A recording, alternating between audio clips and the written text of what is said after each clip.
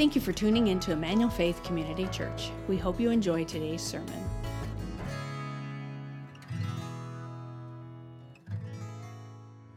A few of you reminded me that back in June, I was praying that the Padres would get back to 500.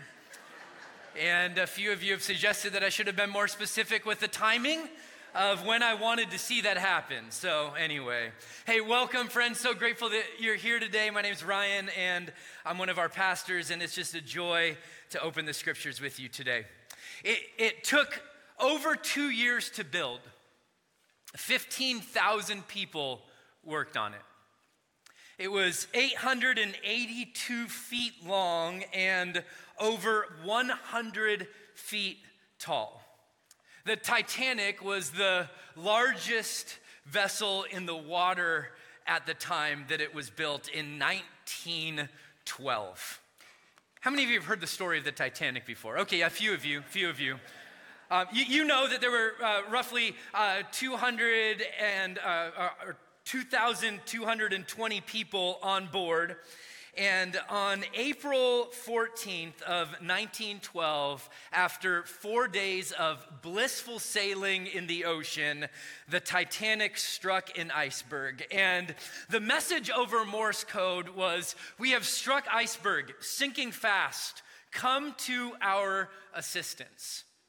That was effectively the epitaph of the lives of 1,200 people who found themselves in a watery grave that night.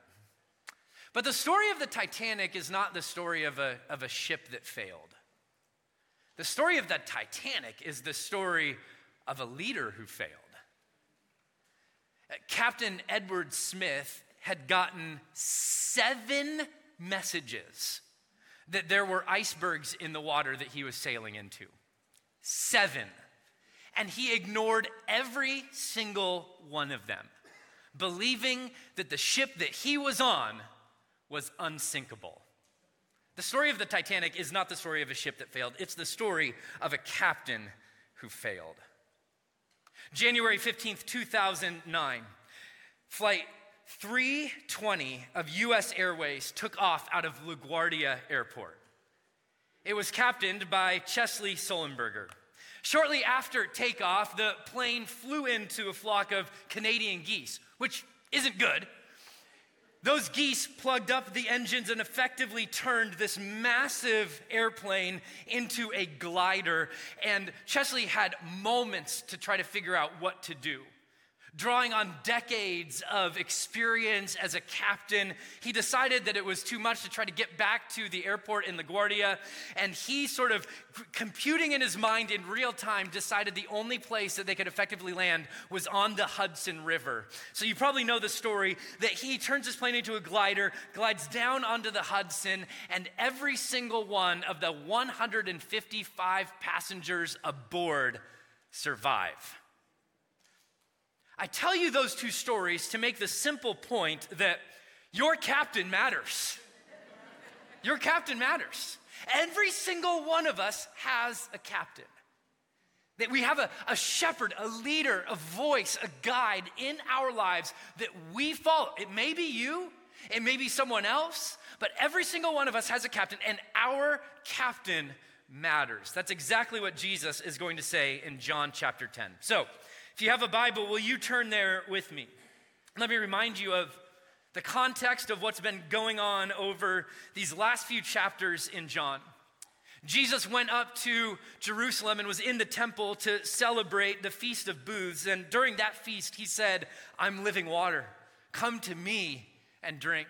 At the end of the feast, he said, "I am the light of the world. If you follow me, you'll never walk in darkness." And the religious leaders of his day knew that he was claiming to be God. He was claiming things that nobody else would have the audacity to claim. And they picked up stones to try to stone him in the temple. And he walked out of the temple. And as he's walking out, he saw a man who had been blind from birth. And he healed that man and opened his eyes. The only problem was he did it on the Sabbath. What are the chances of that? And so the religious leaders, once again, were upset with Jesus. You're not supposed to heal on the Sabbath. And so once again, they start to get into an argument. And listen to the way that that argument ended. Verse 40 of chapter 9 says this. Some of the Pharisees near him heard these things and said to him, "Are we also blind?" Like, Jesus, is this whole event set up as a parable to tell us that we're like that blind man? That we can't see?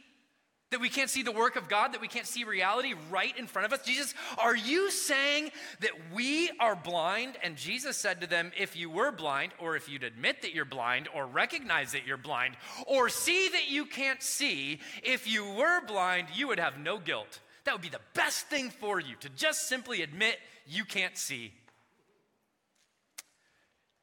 But now that you say, we see, your guilt remains. The fact that you are unwilling to acknowledge the light right in front of you, that's the very thing that makes you guilty.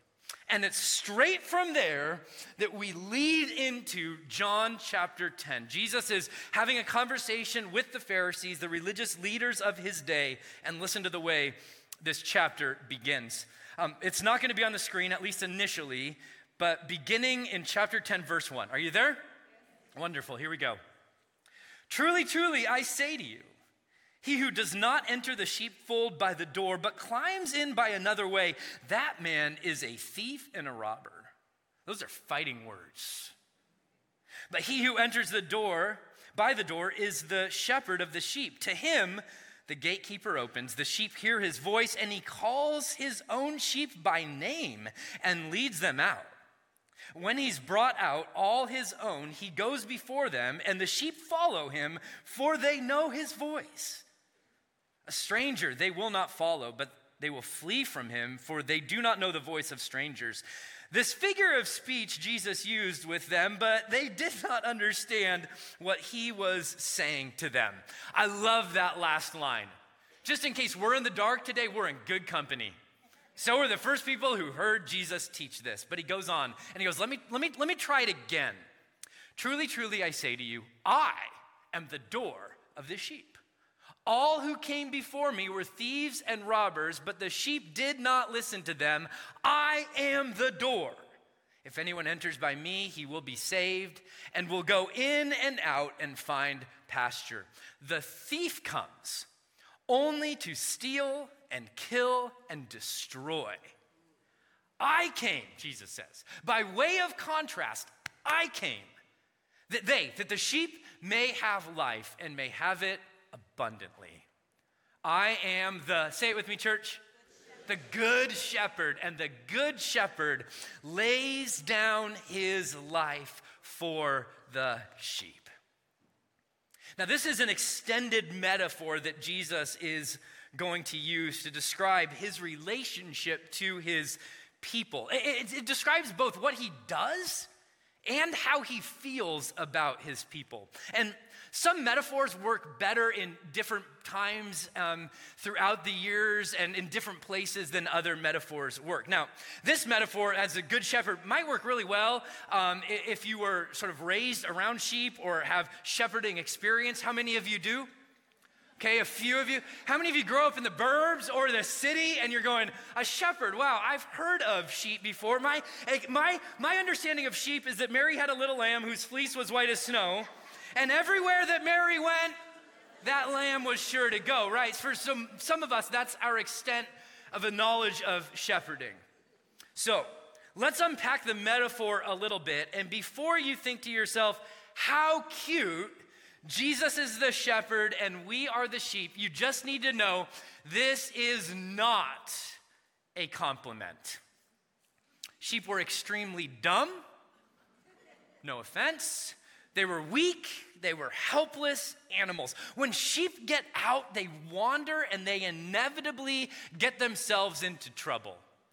On Instagram, I saw a reel this week that I think just perfectly captures the way that this often goes in our life. This is actual footage of Jesus rescuing me from my horrible decisions. Praise be to God, my good shepherd has found me. Thank you for your grace and mercy. Anybody want to say amen? That's the way it sometimes goes. Not only that, but sheep require meticulous and almost constant intentional care. Sheep are what you might call high maintenance. There was this sheep that got away from the rest of the flock and was wandering in the Australian wilderness, and he wandered for so long that his wool continued to grow to the point where when he was finally found, the sheep had 78 pounds of wool on him. So much wool, his name was Barak, that he was effectively blinded by his own wool, that he had insects in his wool that were eating away at him and making him sick, and that he had gotten an ulcer because he had so much wool on him. Repeat after me, I am a sheep. Turn to the person next to you and say, you're looking a bit sheepy this morning. You're looking a bit sheepy. And in so many ways, the sheep are at the mercy of their shepherd. It's the reason that the early church latched onto this image of Jesus as the good shepherd, as their prevailing metaphor of the way that they thought about their good God. Listen to the way that Kenneth Bailey put it. He said, on no image does the early church seem to have dwelt with greater delight than this of Christ as the good shepherd bringing home his lost sheep. In fact, there's been a 5th century mosaic found in Italy, thought to have been created by the early church, of Jesus as his good shepherd, feeding and tending to his lambs. It's interesting, as you read through the 7 I am statements in John's gospel, this is by far the most intimate and the most personal of any of the I am statements. But what I want you to realize is that for Jesus, being the good shepherd means that he stands in contrast and in conflict with the other voices that vie for our attention. He's giving this teaching effectively to not only to his followers, but also to the Pharisees and the religious leaders of his day, saying, I'm the good shepherd, you are all bad shepherds. He calls them thieves, robbers, strangers, and wolves. This is a polemic against the way that they have taken advantage of people rather than serving people, the way that they've used their power to dominate over rather than lift others up. And Jesus is dancing with a prophetic word from Ezekiel when God told Ezekiel to write this. He said, Son of man, prophesy against the shepherds of Israel, the leaders of Israel. This is the word against them. And say to them, even to the shepherds, thus says the Lord God. Shepherds of Israel, who have been feeding yourselves. You are supposed to feed them, but you're feeding on them. Should not shepherds feed the sheep? You eat the fat, you clothe yourselves with wool, you slaughter the fat ones, but you do not feed the sheep. Jesus is going after them. He claims that they only want to steal, to kill, and to destroy. And if it seems like Jesus is harsh in this passage against those religious leaders, he is, because he's fighting for your joy. He wants you to realize you've boarded a ship.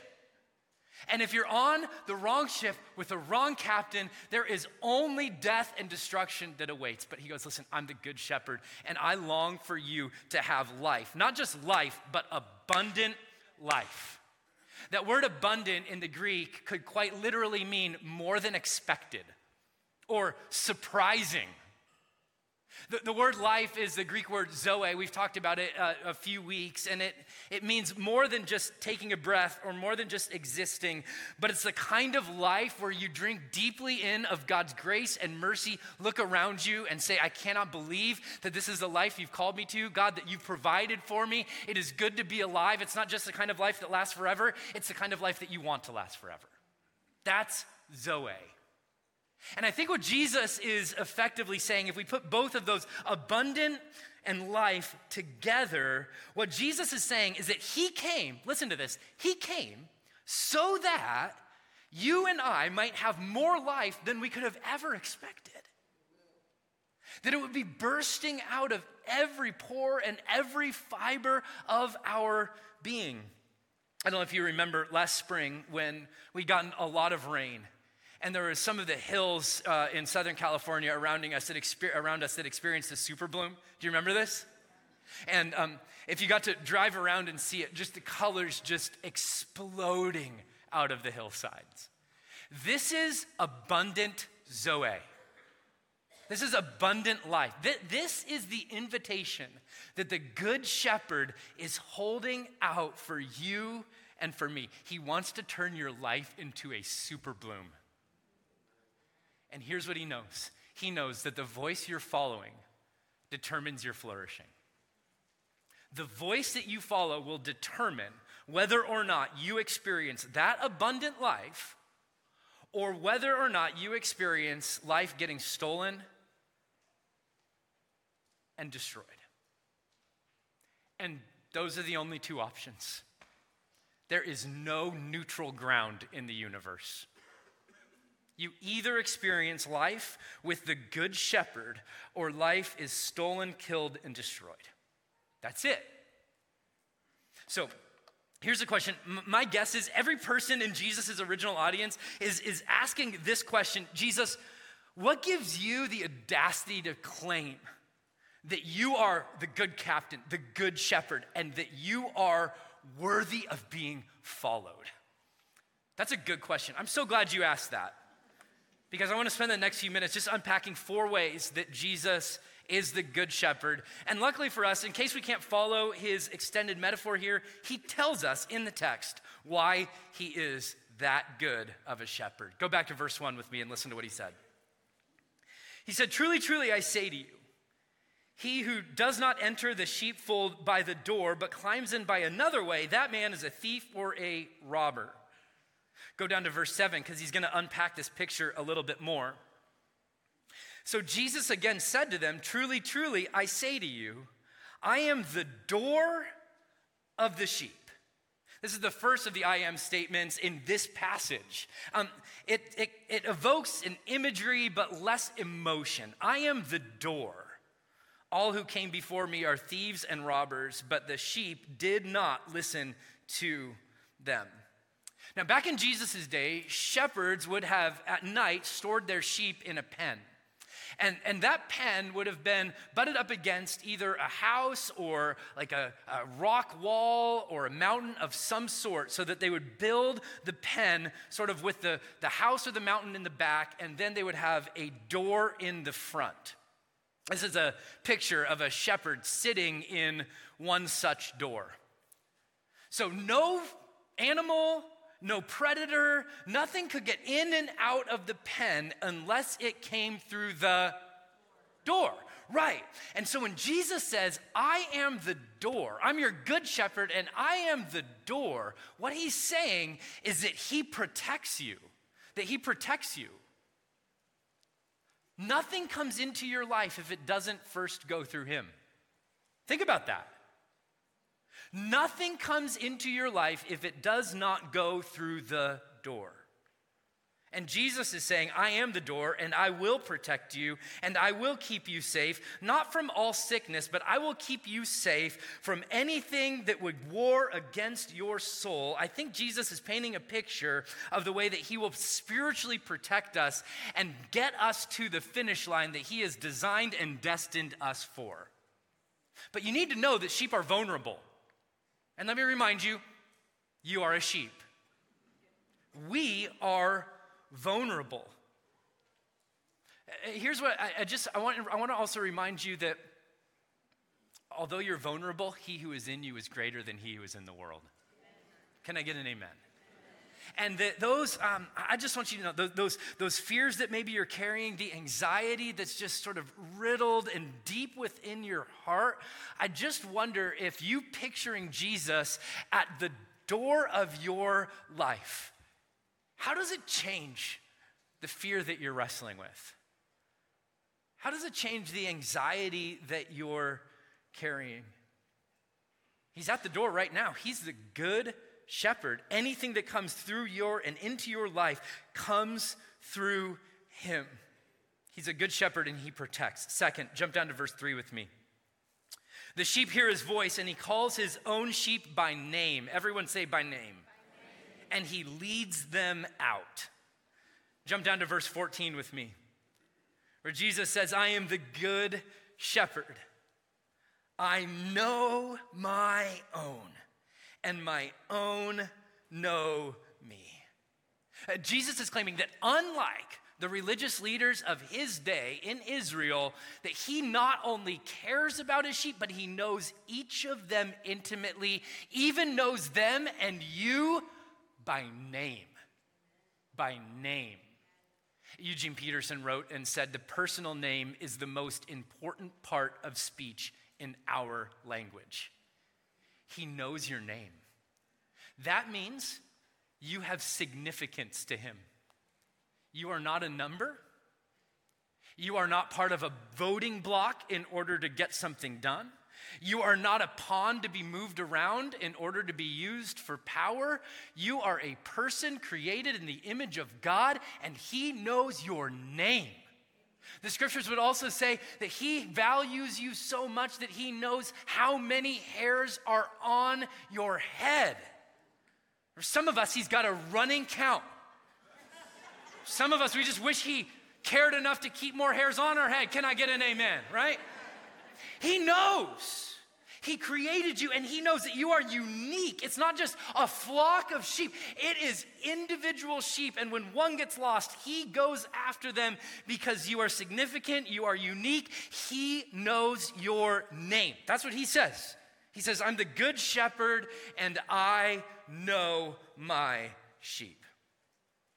There's a story that Tim Keller told, and it was of a shepherd who had sold a number of sheep. And as he was in a train, it was going down the tracks, and he looked out onto the hillside, and he saw a number of sheep grazing on this hillside. He looked at the person who was sitting across from him on the train, and he said, there's 4 of my sheep right there. He knew them that well. My oldest son just started playing football, and it's fun to see him play and to watch. And one of the things that I've noticed about watching is that I can't always see the numbers, but I know which one is my son. I know because of the way that he walks. I know because of the way that he celebrates, right? I know because of the way that he shrugs his shoulders and puts his head down. I know because I know him. And God feels the exact same way about you. He knows the burdens that you bring into these doors today. He knows the sleepless nights with things just dancing in your head.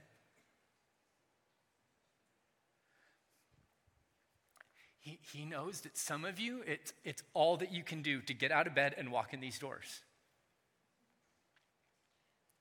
He knows that you doubt that he really loves you, that he sees you, that you think all of this is true for everybody except you. He knows, he sees, and he says, I call them by name. They're mine. That's how it feels about you. He's the good shepherd. And I love that he says, in verse 14, he says, I know my own, and my own know me. Like he loves you so much that he wants you to know him also. This is a two-way street with the God of the universe, you guys. Like this should make us go, no way!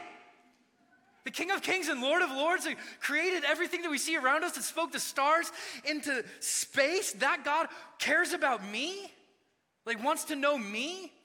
Not only knows my name, that's shocking, but cares if I know his. Oh my goodness, you guys, I hope that we haven't been around this story for so long that we no longer hear it. we should just close in prayer. Some of you are like, all right, fine, let's do that. Well, I've got 2 more characteristics of the Good Shepherd before we can do that. So, 3. Verse 3. To him the gatekeeper opens, the sheep hear his voice, and he calls his own sheep by name, and he leads them out.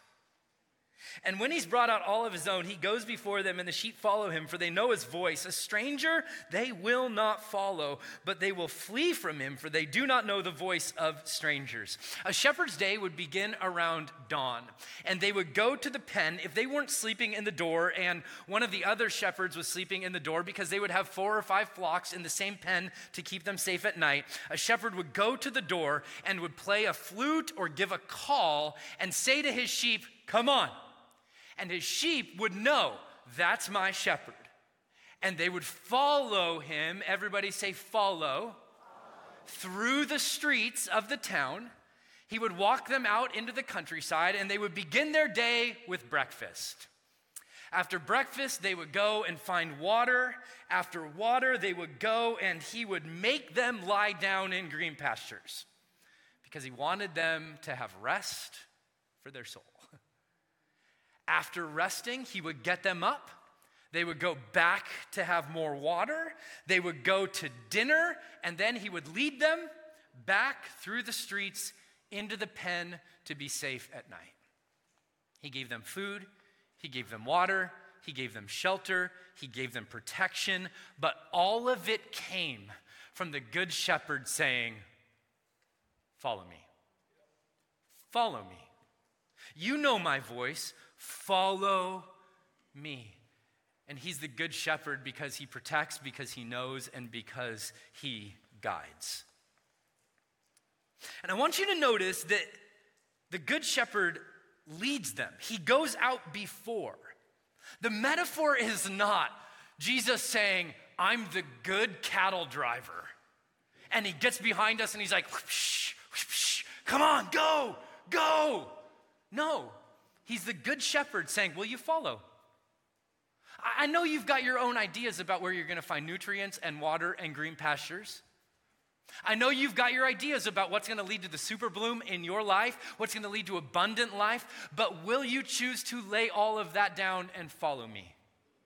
Will you follow me through the streets with all the other voices saying, this way, this way, this way? Will you follow me to the pasture? Will you actually lie down? Will you let go of your own ideas of what it looks like to have a love life that flourishes, have a financial life that flourishes, let go of the anxiety that cripples? Will you follow my voice and learn to say yes to me? That's the question that Jesus holds out for every single one of his followers. And I love most days that Jesus doesn't give us a map. He gives us himself. And I say most days because some days a map seems really nice. Can I get an amen? Like a map, you get to know where you're going. A map, you're like, well, it looks like this way is going to be a little bit easier, and I think there's a lake over there. A map gives us control. But Jesus doesn't give us a map, he gives us himself. He doesn't give us control, he gives us a guide himself. And he says, will you follow me? And I think there's some people, you walk into these doors every single week and you're hoping that God gives you a map to follow so that you can still be in control and that you can get to the place that he wants you to get. And he goes, listen, I'm not giving you a map, I'm giving you myself. I'm the guide. Will you follow me? Will you follow me? Because I've got good in store for you. I love the way that the Apostle Paul would put it to the church in Rome. He said in Romans 8:14, for all, everyone say all, who are led by the Spirit of God are sons of God. Every single person who Jesus calls his own can hear his voice. In fact, that's how you know who his own are. Following the voice of the Good Shepherd is not for some, it's for all. So let me get really practical here and give you 3 ways that you can hear God's voice, okay? 3 ways. None of these are gonna be new, but I would encourage you to write them down so that throughout this week, you can go back to them and say, God, How have I heard your voice here in the past, and how might you want me to hear it as we walk into the future together? Number one, we hear his voice through Scripture. We hear his voice through Scripture. And I'm not talking about just reading Scripture. I'm talking about letting Scripture read you. I'm talking about when you're reading Scripture and it just brings you to your knees, or something hits your heart in a way where you just know the Spirit of God has made that passage alive in a way that it wasn't alive to you before. Where God would say something like, that's for you. Let me give you an example, just from my time in Scripture this week. I got a text message from somebody on Sunday night, right after our gathering last week, our worship service last week.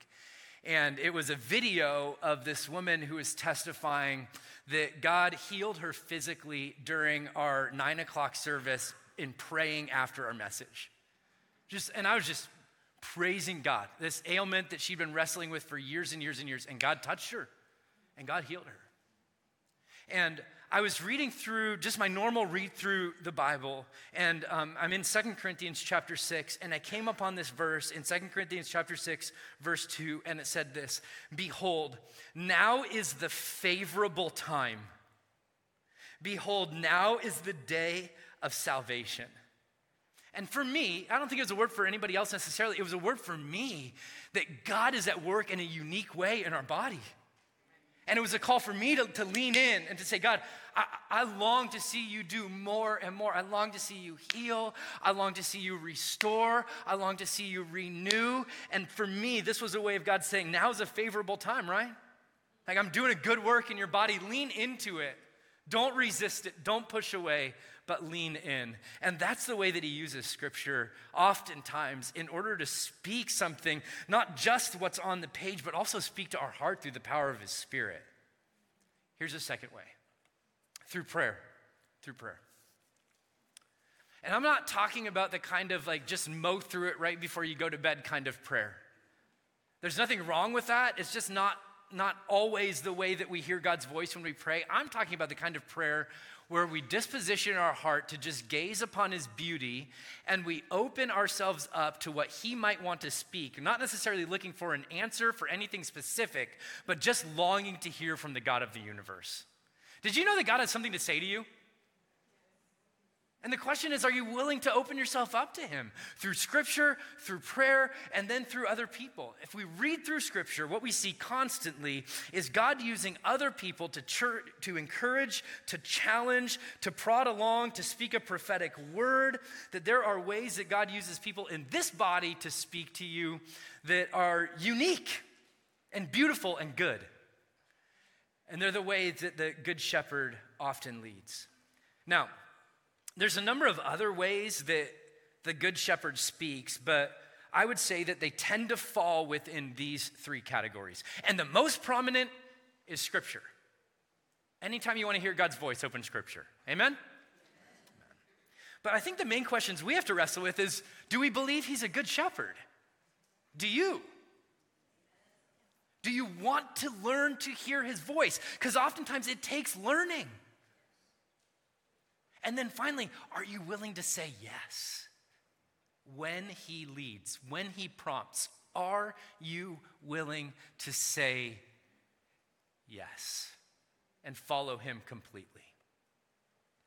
See, the other captains and the other shepherds, they don't care about your soul. They want to use you. They don't care about you. So I think Jesus is sort of dancing with that idea, and he anticipates them, the people in his first audience, saying, well, how can we be sure that you do care? Yeah, sure, you protect and you guide and you know, but how can we know that you care? And Jesus says, here's how, verse 11. I am the good shepherd, and the good shepherd, say it with me, church, lays down his life for the sheep. He who is a hired hand and not a shepherd, who does not own the sheep, sees a wolf coming and leaves and flees from the sheep, and the wolf snatches them and scatters them. He flees because he's a hired hand, and he cares nothing for the sheep. I am the good shepherd. I know my own, and my own know me. And just as the Father knows me, and I know the Father, and I lay down my life for the sheep. He's going to say it, I think, 4 times in this passage alone. I lay down my life for the sheep. But in contrast to the other shepherds who just want to consume the sheep, who want to take from the sheep, Jesus says, I'm going to give my life for them. And here's where we see this just paradox explode, hopefully, in our hearts. We see that sheep are helpless and vulnerable and weak. And yet sheep are the treasure of their shepherd. They are the wealth of the shepherd. They're the savings account of the shepherd. They're the joy and frustration of the shepherd. The shepherd loves the sheep. The scriptures would say the Lord's portion is his people. They are his allotted inheritance. And as the good shepherd, Jesus loves us so much that he not only protects and knows and guides, he also rescues. He rescues us. He rescues us by giving his own life for us.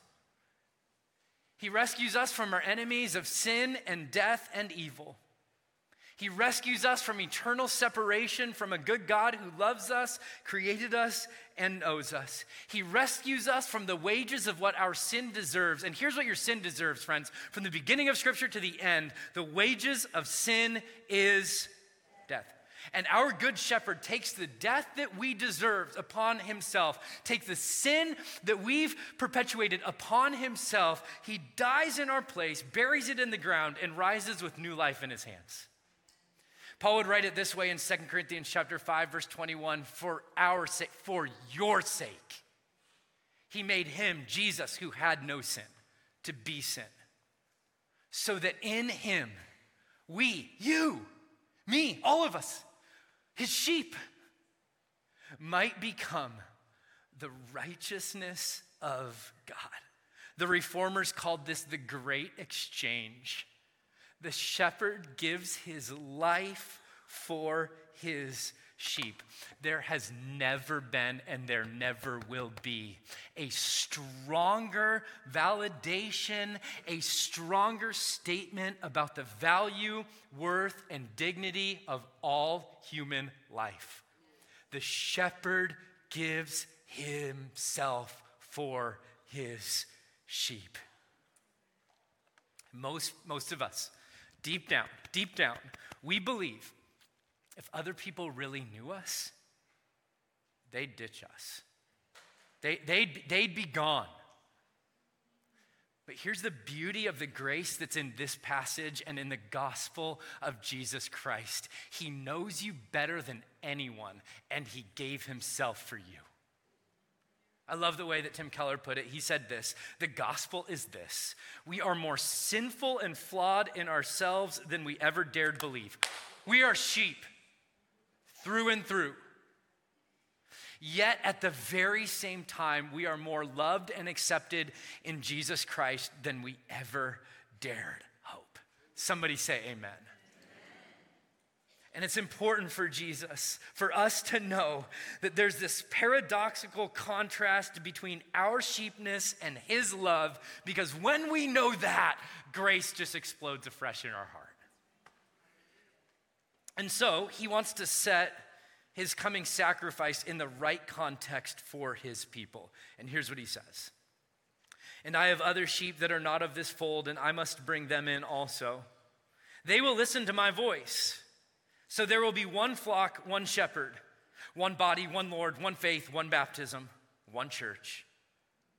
For this reason the Father loves me, because I lay down my life.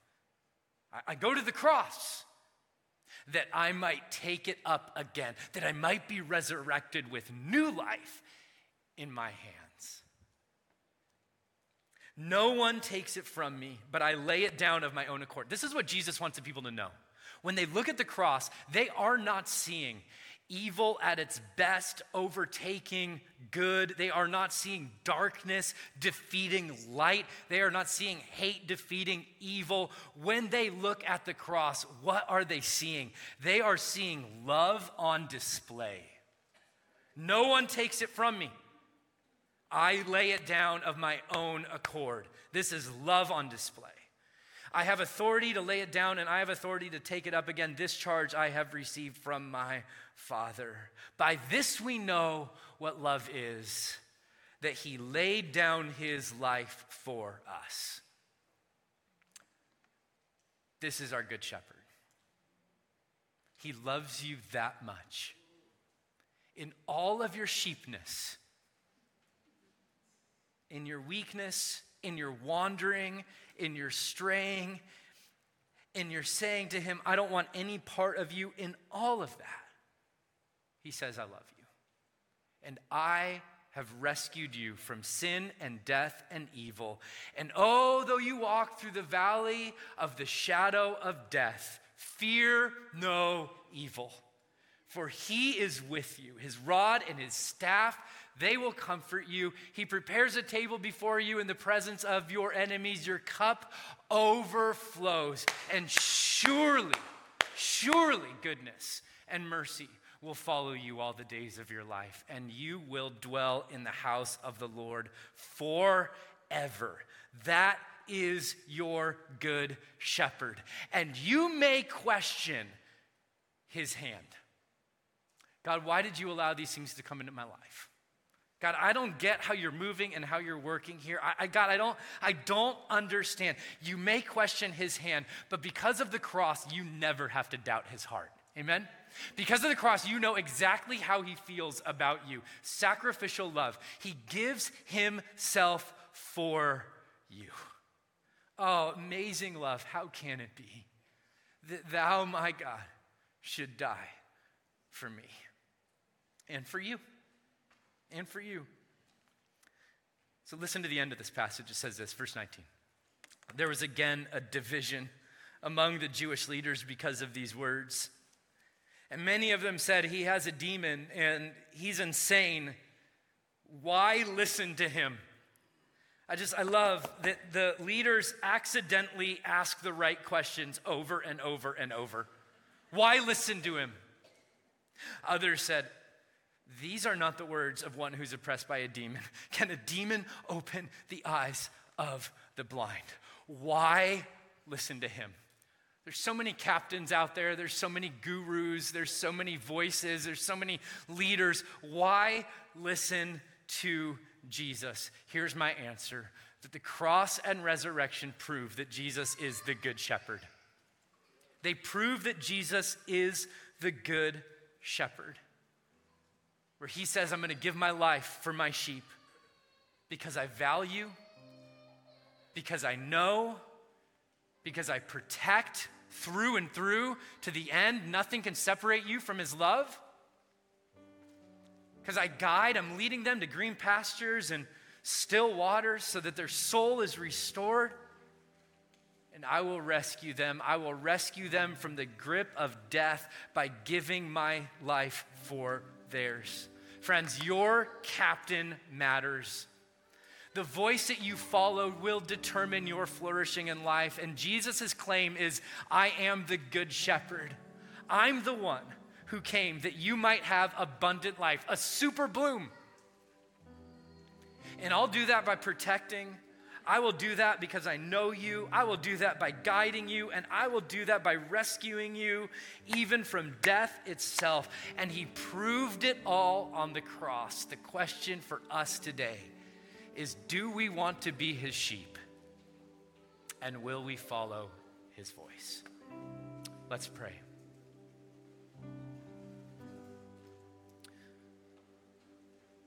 So Lord, as we prepare to come before your table and to celebrate your life and death, your burial, your resurrection, to proclaim until you come again, I pray that in this time and at this table, you would meet us afresh. Remind us that you're the good shepherd, but you're also the Lamb of God who was slain for our redemption, that by your blood you've made peace between us and God. Speak to us, meet us, lead us, we pray. In Jesus' name, amen. Thank you for listening to our service. We'd love to have you join us in person. For more information about our church and service times, please visit efcc.org. If you would like to support the ministries of Emmanuel Faith, you can do so at efcc.org/give.